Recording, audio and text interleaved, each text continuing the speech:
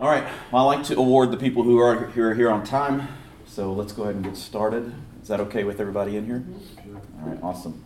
I don't know, I know that I'm probably speaking to a few church leaders or people who are invested in their church, but if you're like me, you know, whenever it's about time to start and you're looking around where everybody is and whoever's supposed to start the service, like, should we start? Should we give them like 5? No, start right now. So I actually am at an on-time church, even though our church doesn't always show up on time. Am I right, Ruth? Right? So it's one of my church members, one of my amazing church members who gets to listen to me preach, and will get up at 7 a.m. over here to come. 6:20. Praise God. God is good, and she'll come and listen to me. So thanks so much for being here today. So who in here is a minister or a elder or a church leader in some way? Maybe you're a deacon or ministry leader, or okay. Well, that's what I suspected. So this class and what I'm going to discuss isn't necessarily, if you're coming here to get like the next tip or tool to enhance your Sunday morning service, that's not what I'm going to be talking about today. So that. Yeah. Thanks, Kyle. Roll Tide. I'm out now. Hey, I'm going to talk about expectations, so I'm just seeing what maybe the expectations are for this class. Okay.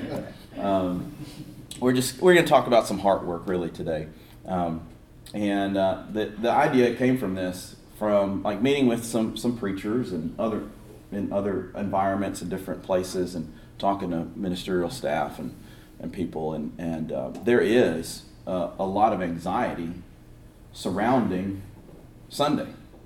Like there is almost sometimes a feeling of it's coming, and instead of increasing enjoyment or excitement, it's like kind of a downward feeling of dread. It's going to be here, and there's going to be people, and so, and that's tough. I would imagine that's tough.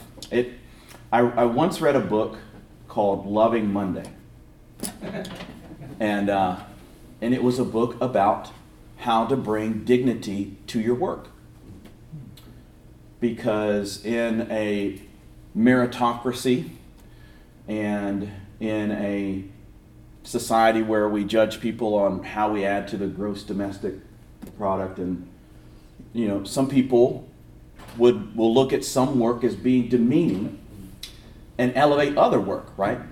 And you probably have done this with your kids, right?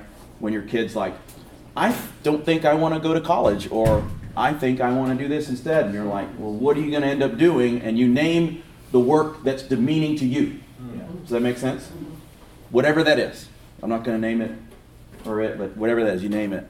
But the book was great because it just helped to bring dignity to work. If you want to read more on that, Tim Keller does fantastic work about helping people to understand that they can be faithful to Christ Monday through Friday in the work that they do.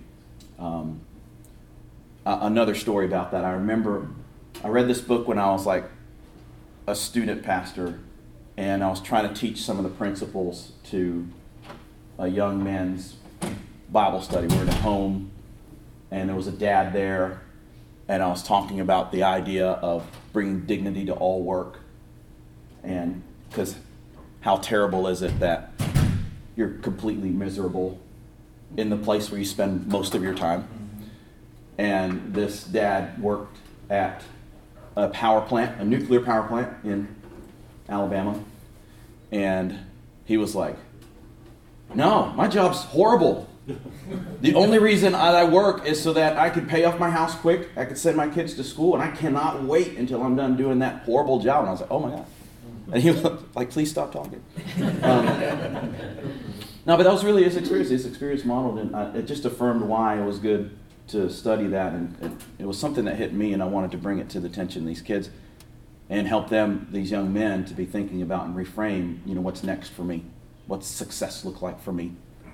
And this dad was like, he was like a the guy in Homer Simpson, in The Simpsons. He's just like, I'm just ready to get out of here. Like, and I think we find ourselves in that often. We can find ourselves in that place often.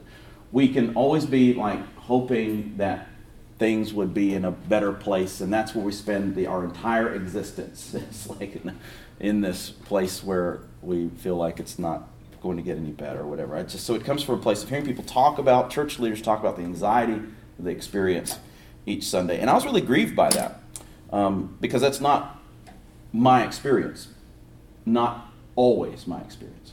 I'm not going to say that I always love Sunday, but for the most part, I'm looking forward to being there. And so I wanted to try and understand maybe what that is. Before I get a little bit further on, she's not a member of my family, but this is my family. And so this is just a little bit about me. Anna and I have been married close to 18 years, coming up this year. And then I have Ariana, who's 14, Olivia, 12, and Liliana, who's 10, and Lily's back there. And I've been, we married in Alabama, Dothan, Alabama. Anna was in Starkville, Mississippi State. So, and then we had all our kids in Alabama, and then 8 years ago we moved to Littleton Church of Christ in South Denver. So I've been ministering in Centennial, Colorado, Littleton Church in Centennial, Colorado. When you name yourself after a location and it changes. For the past 8 years. So just a little bit about my family, my beautiful family. I wanted to show them off to you. This is our Easter pick, our customary Easter pick right outside the church. So our church has these amazing views of the mountains. And it's going to be unobstructed because behind us is a cemetery. So I don't think they'll be building anything on top of that. So it's so awesome that we get those views. But, I got to tell you guys, if the church leaders in here, you're building a building, you got those amazing views, spend money on putting windows in your sanctuary. Right. Our sanctuaries are like windowless, It's like they got views, and I've heard different stories. Like they did that because they want people to be distracted, But it's just about money. It was just about money. Yeah. Putting windows in is more expensive. But anyways, just a beautiful place to minister to.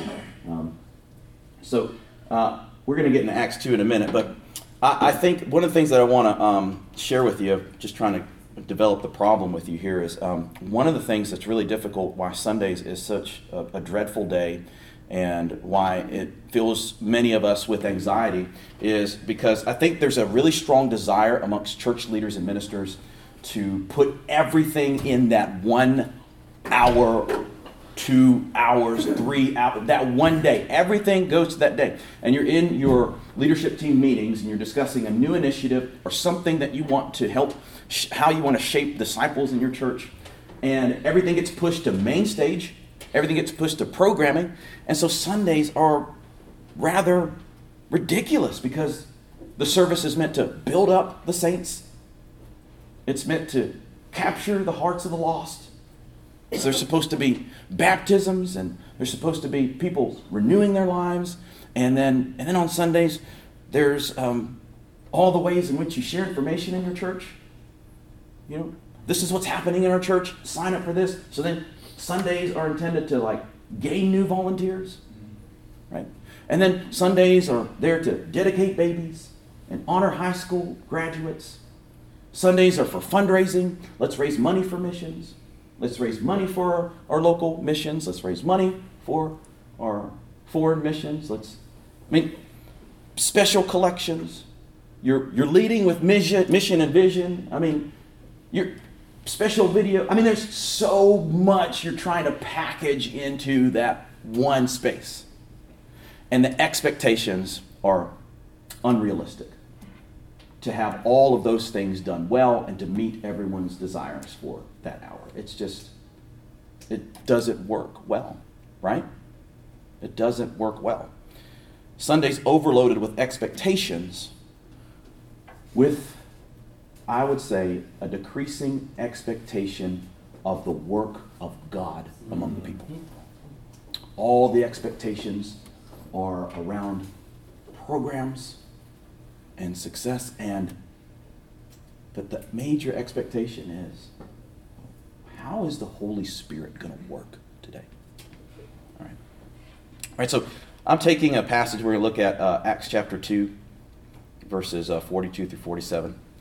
And I'm taking the things that I'm highlighting in this passage, and we're just going to talk about what we can do to have a love for Sunday. It's a familiar passage. We all maybe know it. It's Acts chapter 2. This is how Luke describes the church. It says, they devoted themselves to the apostles' teaching, to fellowship, and to the breaking of bread, and to prayer. And everyone was filled with awe at the many wonders and signs performed by the apostles. And all the believers were together and had everything in common. They sold property and possessions to give to anyone who had need. And every day they continued to meet together in the temple courts. And they broke bread in their homes and ate together with glad and sincere hearts, praising God and enjoying the favor of all the people. And the Lord added to their number daily those who were being saved. Pretty familiar passage, right? It's a wonderful passage, a great description of what the early church was doing. And so I want to take some principles from what we just read to help us to prepare our hearts for loving Sunday. I say recently, maybe a couple years ago, I had the opportunity to listen to a presentation given by Aaron Nyquist. And Aaron Nyquist was a worship leader for Bill Hybels' church in Chicago. And he wanted to do a different type of service. And so they allowed him to, and they developed a service called The Practice. And one of the main things in the service was that they were wanting people to put into practice the things that they were exploring together as a community of believers. Practice was important to them. And so I borrow this from his presentation. That Sunday is not the main event. Your life is the main event. Sunday is not the main event. Your life is the main event. So I want to make sure that when I'm talking about Sunday, I don't want to give it so much weight that I'm actually doing the opposite of what I'm teaching. But that what God is most interested in is your heart, your life. And he wants you to bring that to the gathering. Right? But you are the main event. Sunday's not the main event. You are. So when we're thinking of ourselves as being the main event, then it's most important the work that we do in preparation for Sunday. Not what happens on the day, but the work that we do in preparation for it.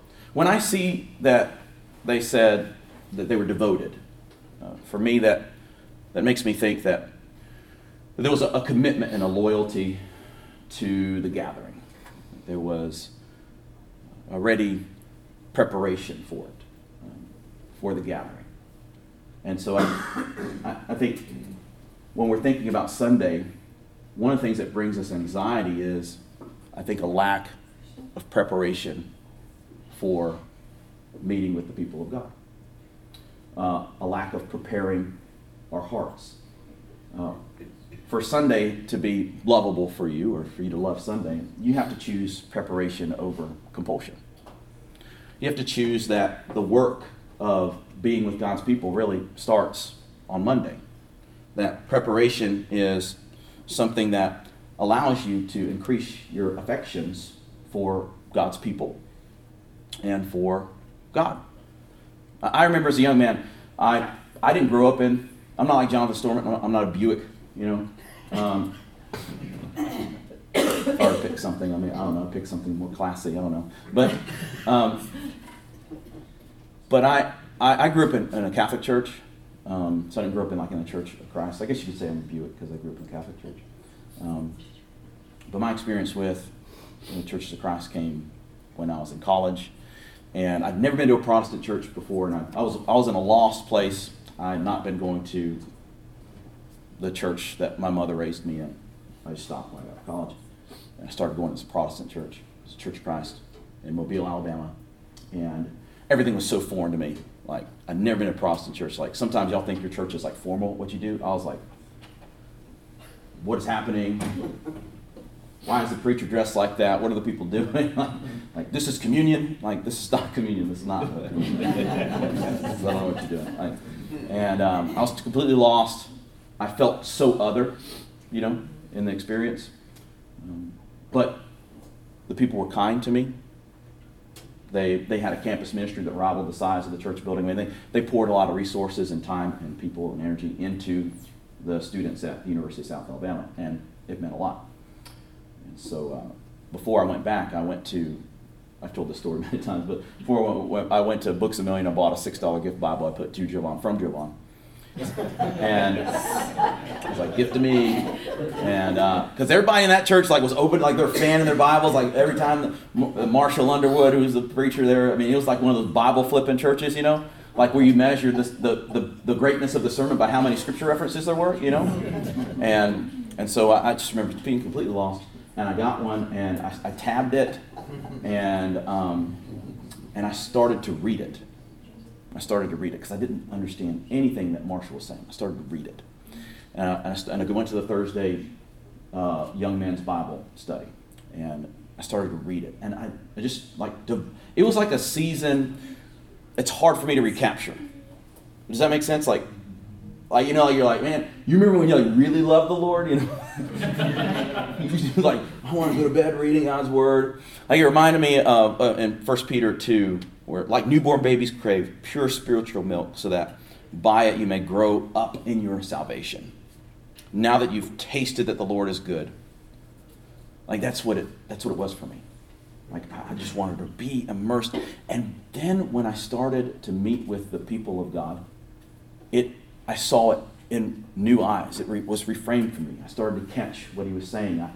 I was reading God's Word during the week. Someone taught me some things I ought to pray for. I think one of the first things they taught me was Acts, adoration, confession, thanksgiving, and supplication, right? And so I started to learn how to have some format to my prayer life. So I had a prayer life, and as a young man, I started this fledgling prayer life and reading God's Word. And so then when I didn't understand it, but now looking back, when I came, I was bringing into that space my prayer life and my devotion to God's Word. I was bringing in that space what I knew that they taught me how to love God during the week. I was bringing that into the space. And I think sometimes we enter into Sunday so empty and so thirsty. As leaders, we enter into that and we have such high expectations for it. We haven't done the work during the week, and we get there, and no wonder it lets us down every time. No wonder we have to have some sort of inner life so that we will have something from the wellspring when we meet with the people of God. So you want to practice preparation over compulsion. It's the same principles they talk about in giving. Don't be compulsory with your giving. Lay by and store. Set it aside and prepare for it. Be ready for it. And then in the idea of what the disciples, the early followers, were doing together, it says they were devoted, and they listed some things that they were doing. They said they were devoted. The apostles' teaching, fellowship, breaking of bread, prayer. It's that idea of practice and ideas. I think we can find ourselves living in a world of ideas and opinions. But I believe that the early followers of Jesus lived in a world of practice. One of the things that I share with my church in our visioning and trying to revision how we experience one another is, for many people, God is true. God's true. Read about him, a Bible class, maybe have some theological training. But God's true. But I want people to experience God as real. God needs to be real. So he's not an idea that we say yes to. He's not a statement that we agree with. Jesus is not any of those things. Jesus is not a theology. Jesus is a person to be followed. And so when we follow him, we take what he says and we put it into practice. We try it out. We taste to see if the Lord is good. We put it into practice. So this is what the early followers were doing. They were putting into practice the practice that Aaron Nyquist led. They have this statement. They say, we are a community that doesn't just want to believe things about Jesus. So we are learning to rearrange our lives in order to put his words into practice for the sake of the world. So this is what the early followers are doing. They're just putting into practice. They're breaking bread. They're praying. They're modeling their lives after the apostles' teaching. And broke bread means there's community. I mean, when you're breaking bread, it's not just like one half for me, one half for me. It's one half for me, one half for you. It's like they're having this time of communal fellowship and eating together. And I put down, they ate together. That means everything's better with food, right? Everything's better with food. My favorite Sundays are the ones that have food. So at my congregation, we've made a commitment this year. Part of our revisioning is building strong relationships. And we know that we have to spend time with each other to do that. We feel like building strong relationships is a linchpin discipline for helping people to be formed into the image of Christ. Like, people want to be known. They want to have friends. They want to have relationships. And discipleship happens in relationships.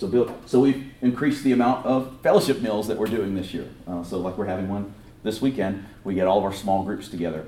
And we mainly do it word of mouth. So we do we get all the small groups together and have a meal after church. And it's by design. We haven't been announcing it from the stage. It's word of mouth. So it's on the small groups to invite someone to come to that gathering. So we're trying to intentionally not make it a program. Does that make sense? Like sign up for it. We go over here see Debbie and and an appeal, everything. Have you ever noticed every church announcement carries the same weight? Have you? I mean, I'm ranting now, but you know what I mean? Like so and so lost their family. We really need people to reach out to them. There's a toilet broken. We just really need some. I don't know. Like we gotta weigh stuff. Like not everything's exciting, honestly. Not everything is as exciting as your church announcement person makes it. Can we just own up to that? Like the level of excitement you give for something. No wonder people are disappointed. The level of excitement you give for something like, oh my gosh, this is the best thing ever. It's not. It's not the best thing ever. It is not.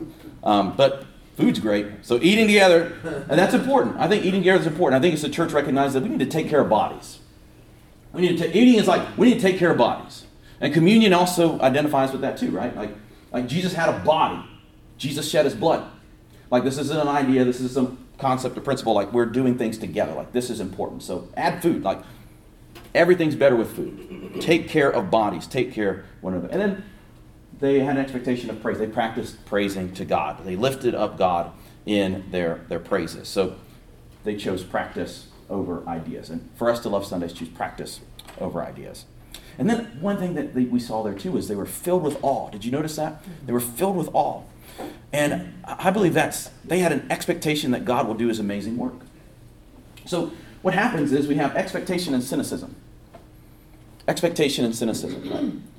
For the early church, they had an expectation that God would do his work. So they weren't like, yeah, I've tried that before, and it didn't work. They weren't like, God's not going to show up. Nothing's going to happen. Why even bother? What does it matter? Right? Those are the words of cynicism. Like, God's not going to do anything. Why even bother? Nothing's going to happen. Why even try? Why even should I attempt to bring my prayer life, my devotions to this space? Why? And I don't want to trivialize that. That's really real. Like, that's really painful, right? To be in that space. because you've been let down so often. You had some idea or some concept, and it didn't happen, or your anxiety, your church hurt and trauma is like blocking you from having an expectation that God will do his good work. The preaching of the word will do his good work. The fellowship will do its work. Gathering of the saints God will do his good work. And so we want to rid ourselves of cynicism. We want to have an expectation of a recapturing of this idea that God is working and he is doing his good work. God is working and he is doing his good work. One of the practices that we do in my church is, in our leadership team meetings, we start every meeting with, we call them good God stories. So before we start fixing all the broken things, we share stories about where we've been seeing God working. Because we want to be noticers. We want to be noticers about where God's doing good work. And we want to partner with God where he's doing the good work. And a lot of God's good work has nothing to do with me. I didn't initiate it. I didn't start it. It wasn't my idea. It's not my passion. It's not my giftedness. But we're in our staff meeting telling stories about what the people of God are doing at our church. That's what we're doing. In our elders meeting, what are the people, where have you seen God working? Because we want to see God working throughout the week. We come with stories. And even so, I don't lead my staff meetings. I have our student minister who's more gifted organizationally and can run meetings better than I can. Because when I'm doing my one-on-ones with staff and I ask them hey, how can what can I do better? The meetings are long. You chase rabbits. Fine. I'll just get somebody else to do it, show you. Spite's a good motivator. No, I'm kidding. But at a couple of meetings, like especially after Easter weekend, and we were trying to do something else, and Josh was like, hey, can we limit the good God stories just to one per person? And so I was being some kind of way, and I was like, okay, I got it. And so I just strung a lot of them together in one narrative. And he was like, it went super long because it was just a lot of stories to tell. It was Easter weekend, it was a lot of stories to tell. And so we were just sharing stories and building up our children's ministry. For the amazing weekend we had with the egg hunt and the people we got to meet and then the people that came to church from the egg hunt, we were just sharing stories, share stories. And in my staff meetings, I do something called a 2-minute drill. And I'm looking at my time. I do something called a 2-minute drill. And the 2-minute drill is just like, hey, what are we going to emphasize this week as a group of people?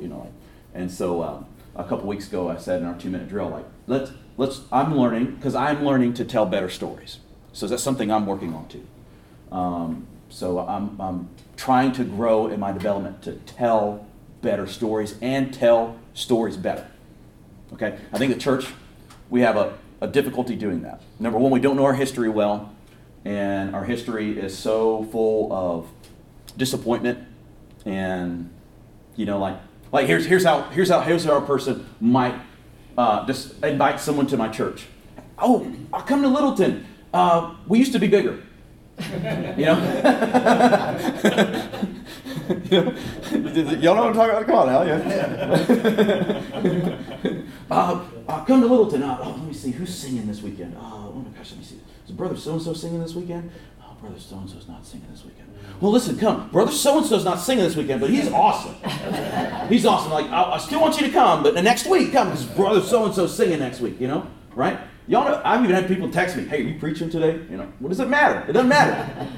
Just, if you got a friend, bring them, So we're got all these things that we're thinking about. We tell these terrible stories about ourselves. Really. How is that compelling? Instead, if you want to tell somebody about how you used to be bigger, why don't you also tell them about how you're growing in whatever, in your faith, or what you're doing as a church, or tell them a story about what you saw sister so-and-so or brother so-and-so doing this good work. Tell better stories and tell stories better. And so for me, this year, I hired a preaching coach and working with him to help me to tell better stories. I have a hard time accessing stories, and I just like to do a lot of exposition in my preaching and principles and stuff. And I was like, help me. And then I went to a preaching conference, and then I hope to do some more work. I was like, I want to. So I was telling staff, here's some things that I'm doing to help tell better stories and tell them better. And so I think everyone can do that. And so we try and take those good stories and implement them in our groups and share them more often. So these are things that we can do. And I think that helps to then, when you're noticing and seeing God working, there is an expectation that God will work. If you see God work, that's what they saw. They seen him work. And there was an expectation to see God work. You have to tell those stories. And you have to tell them complete. And then with them, you see them sharing. They're giving to one another. And here's something to help us love Sundays. Is we need to believe that giving is greater than consuming. Giving is greater than consuming. Giving is greater than consuming. You'll always be disappointed if you're just a consumer. You'll always be let down. It'll always be superficial. It will never be satisfactory. Church will never be satisfactory if all you're doing is consuming. It's not that great if you're just consuming. It really isn't. There's probably better things to do if you're just a consumer. There's better things to do with your time on Sunday. There's better things to do if you just want, and take. No wonder, right? You can be disappointed sometimes. But when you're in a healthy place, you view it as some place where you can give. You come with gifts. You come with gifts. You come with your time. You come with your talents. You come with your treasure. You come with gifts. You come willing to share. I was talking with a staff member, and one of our goals was, I want to be on the welcome team. I want to greet people when they come in. I'm actually good at it, but I have anxiety about it, but I want to put myself in that space for the next 4 months. I'm going to be on the welcome team. Because I want to give people hugs. I want to give people a smile. I want to welcome people. I want to give people my hospitality, right? That is something you can give, right? That's just an example of what you can give. Don't hone in on that example. You're going to go back and say, I want to join the welcome team. But whatever it is, you come with your gifts. You come with something to give. I think that's far more rewarding and endearing and increases your affections. You can grow in that. You can learn to be a good giver. And then I love this community that is described here, because not only were people giving, but there were also people who were receiving. They were receiving. So, all right, this is tough. I might spend too much time on this one. But for us to love Sundays, we have to be committed to receiving over evaluating. Receiving over evaluating. Okay, here's what I mean by that. They had mutuality there. That people had needs. They expressed those needs. People had resources. They shared those resources. The people who had needs and expressed their needs received the shared resources from the people who had plenty. They received. So people came with gifts. People came with needs. The people with gifts helped out the people with needs. And the people with needs welcomed the gifts. There's mutuality there. In that there's a reception. Does that make sense? Like, they came together so that they could express the love that they found in Christ for one another. Like, I'm going to help you, you're going to help me. And I don't want us to think hierarchical, because the people who were able to receive the needs are a blessing to the people who were able to give the resources. Right? There's a lot of work that Paul goes into, and Peter as well, and James, to model, like, hey, everybody, look, this is a community where we're helping people out, but everybody gets to sit at the same table. Stop putting them in the back. Stop eating all the food. Stop turning this into some sort of hierarchical system. Like, people are here. I call that mutuality. They're sharing with one another. And so there was a receiving. Now,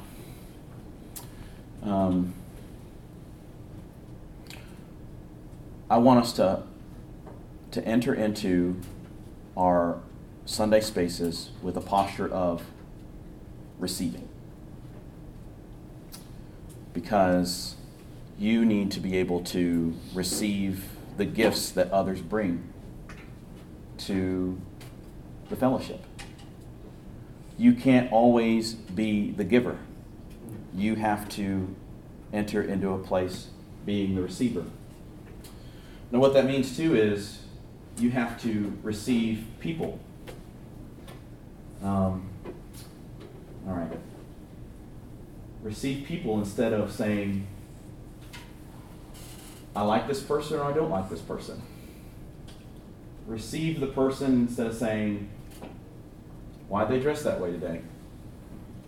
Receive the person instead of saying, oh gosh, what are they going to want to talk to me today about? Receive the service. Don't turn around and eyeball the slide guy when he's a little late on the slide. Receive the error. Receive it. Don't say, well, he got 5 stars today. Oh, he got 1 star today. Enter in the space receiving, in a receiving posture. I'm going to receive people as they come. I'm going to receive the day as it comes. I'm not going to evaluate the day. Somebody asks me how church is. Don't automatically say I liked it or didn't like it. That's not what it's about. How do you experience it? All right. So in my one-on-ones with our new worship minister, I've learned to ask better questions because he's learning our culture and we're trying to enculturate, our service based off his skill set and what he does well. And so I've learned to ask this question. And I asked it this week of him. I said, how did you experience this Sunday? How did you experience this? Not a critique, but how did you experience it? And so he left out and came back and he said, I like that question. And I said, thanks, because it was intentional. I'm working on how I ask you about Sundays, right? So instead of, this worked well, and here, maybe some things we don't need to do anymore, right? You know what I mean? Instead, let's begin with, how did you experience Christ this Sunday? How did you experience Christ in the community of God this Sunday? How did you experience it? What did you receive? Right? Instead of, how did it go? So what we do is we enter into Sundays evaluating everything. And so a lot of our people, so what do we do when we want to do something new in our Sunday space or with our church? Maybe your church is like this too. The first thing, let's survey the people. Come on, but I just get on the surveys. Huh? I just get on the surveys. Yeah. Hey, let's survey the people. We always want to survey the people. Let's survey the people, and do they like it or they don't like it, or what do they like and what do they not like? And it's not about. So what we're trying to do, the talks that I have with staff and elders and worship ministers, is trying to lead our people out of an evaluative mindset for when we gather. Consumer mindset. 5 stars, 3 stars, not going to come back, would not recommend. Yep. But we have to do the work with our own people, and I have to do the work with my own heart too. So the way COVID killed attendance for me, it just killed it. It killed the idol of attendance. It almost killed me. It's just I get chills thinking about latching on my success to how many people are in the service. It was a grieving, it was a whole thing. And it's I got to get in a better mindset. I've got to get in a better heart set. You know what I mean? And you could feel that with all your people. And so it's this idea of receiving it and moving out of that consumer mindset. It's not. So we have to help our people shift from just evaluating everything that we do, but instead receiving it. All right. let's see, do I want to read that quote? Yeah. Our reluctance to freely receive affects our relationships with others and limits our openness to God's grace. We have to get better at receiving. Then, this is a most important spiritual practice, the practice of receiving. And then again, the people were giving and receiving and giving and receiving, and they had this idea that abundance is better than scarcity. An abundance mindset is better than scarcity mindset. Like God will continue to give. Like I believe this is the mindset that a believer holds on to with strength because of the resurrection that God has given us. This resurrection life over death and scarcity. There's more. There's more. There's more. God has more. God has more. It's not a zero-sum game, you know. That if I give, that I'm not going to receive, or that if I receive, someone else doesn't get. It's that there's more. There's plenty for everyone. There's grace for everyone. There's resurrection life for everyone. So when they were together, they enjoyed being together. There's more food. There's more resources. There's more. God has more. We've seen Him do His good work. There is more. So when you get together, you have to believe that there's always more. There's always more. That God will provide, and people will give all the time. Like there's more. Abundance. And there's more good Sundays. There's more people who are going to give their lives to Christ. There's more people who are going to enter into a relationship. There's more. God continually just keeps giving us more. He wants us to live out of that more, right? I don't necessarily think that we need to get more from God. I think that we just have to have God growing more in our hearts. Like there's more. Like He's already like, I've set the table before you. Like everything that my son has is yours, and you're adopted into my sonship and daughtership. Like you're royalty. Like I share everything with you. You get everything. You get the resurrection. You get the ascension. You get a new body. You get everything Jesus got. Like there's more, right? I mean, you're not going to get His deity. There are some things God withholds from you, but there's more. There's more. And I believe that's good because there's only like 52 Sundays in the year. So if you have a scarcity mindset with it, it can be a terrible experience. But there's always more of God. All right, and I think this one's really important. Love people, not programs. Love people, not programs. Choose people over programs. Sundays are for gathering people, not staffing programs. Sundays are for gathering people, not staffing programs, all right? Because what happens in our organization, in our religious organization, then it's no longer about helping people to experience the resurrected life in God. It's about making sure all the seats are filled, making sure that all the children's ministry is filled, like we just want people so that we can have volunteers. Like that's not what we're about. Like that's not who we are. But when we're thinking organizationally, that's what we think. We think of programs. How do we fund programs? How do we prop up programs? How do we keep the programs running? I was talking with a friend of mine last night about ministry fairs. I remember being in a church and we had ministry fairs, and like all the dead ministries would come out once a year. They would just resurrect. You know what I mean? Like the leader hadn't done nothing the whole year. You got a table, and you're trying to get volunteers. And you know, we used to have those deacons meetings, and all the deacons would, because they want to get home and watch football. You know, nothing to report. You know what I'm talking about? But we think that all the people are there. We want to put them in places so that we can start new programs, new initiatives, get programs, put people in programs. But it's people over those.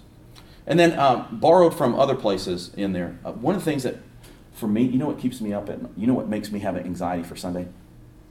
The real things that makes me have anxiety for Sunday is when I'm cross with somebody in my church.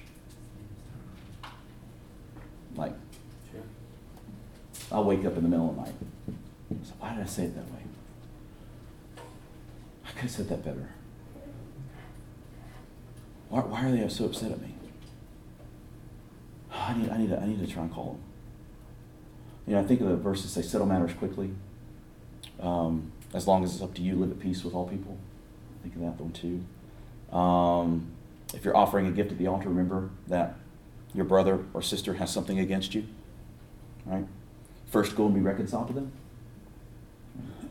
So when we're talking about people, we also need to realize that loving people is difficult, and sometimes we get cross, or we disagree with opinions, or dare I say, the worst are when I fail someone's expectations and I feel bad about it. You know, I didn't meet them, I didn't study with them, I didn't go to the hospital, I didn't, you know, whatever, a series of things, right?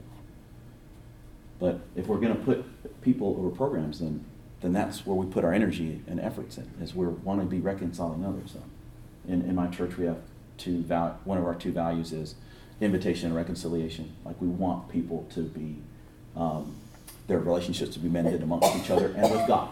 So we want to invite people into this resurrected life, and we want people to be reconciled, brought back together with God and with others. So that's really important. Maybe sometimes when you dread your Sunday is because you have something unmended that needs to be mended. And even if it doesn't get mended, you at least gave your effort in your faithfulness to Christ to attempt to do that. And I would say maybe it needs a second attempt, maybe it needs a third attempt, right? Don't give up on the people. Right? Don't give up on. We won't give up on programs. Oh my gosh, we'll try and prop that program up. Like, you know, we'll keep that program going. Like, you know, we'll petition for the budget to have that program. Like, we want to do this thing, but really, that same effort. Don't give up on people. And know this: man was not made for Sabbath or Sundays, but Sabbath and Sundays are made for man. Like God made this gathering for the people. And then this one, but one of the ones we'll close on. No, you're not a religious expert. Yes, you are a follower of Jesus. I mean, that's going to take some weight off of you. You don't have the answers for everything. You're not an expert in faith. You're a follower of Jesus. You're a child of God. We're children of God together. One of the good things about Church of Christ, and it's also bad sometimes, is our low church kind of thing. You know, like a really flat kind of leadership model for most of our churches. And that's good. I think we should lean into that. People are like, what do I call you? Call me Jovan. And in shepherds meetings, sometimes they'll be like, well, Jovan, you're the expert on that. I'm like, I'm not the expert. I don't want to be seen as the expert. Some people maybe do, and maybe in some religious circles, it really benefits you to be seen as the expert. But I don't want to be seen as the expert on small groups or the expert on preaching, or you know what I mean? Like, that's not who I am. I want to be a follower of Jesus. So yes to that. So help yourself to alleviate some of those expectations for yourself. And then what we see here is joy. They enjoyed the favor of all the people. So at my church, this was phenomenal. I came here on campus and they had Romans 15:13, which is our theme for this year. I keep pointing about church members over on the side over here that are with me. Y'all wave. My faithful and devoted members of Littleton Church. Yeah. So our theme this year is all joy.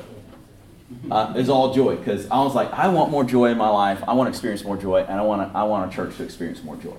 And so that's what they did. They enjoyed the favor of all the people. They were just, it was a joy to be together, all joy. And it comes from, may the God of hope fill you with all joy and peace as you trust Him, so that you may overflow with hope by the power of the Holy Spirit. All joy. And so I think they were able to do that with some of these principles, I think, that we can pull from this passage. Okay, that's what I got. I didn't give much time for questions, or I don't have any time for questions. If you want to talk with me afterwards, we can talk, but that's all I got. So thanks for coming to class.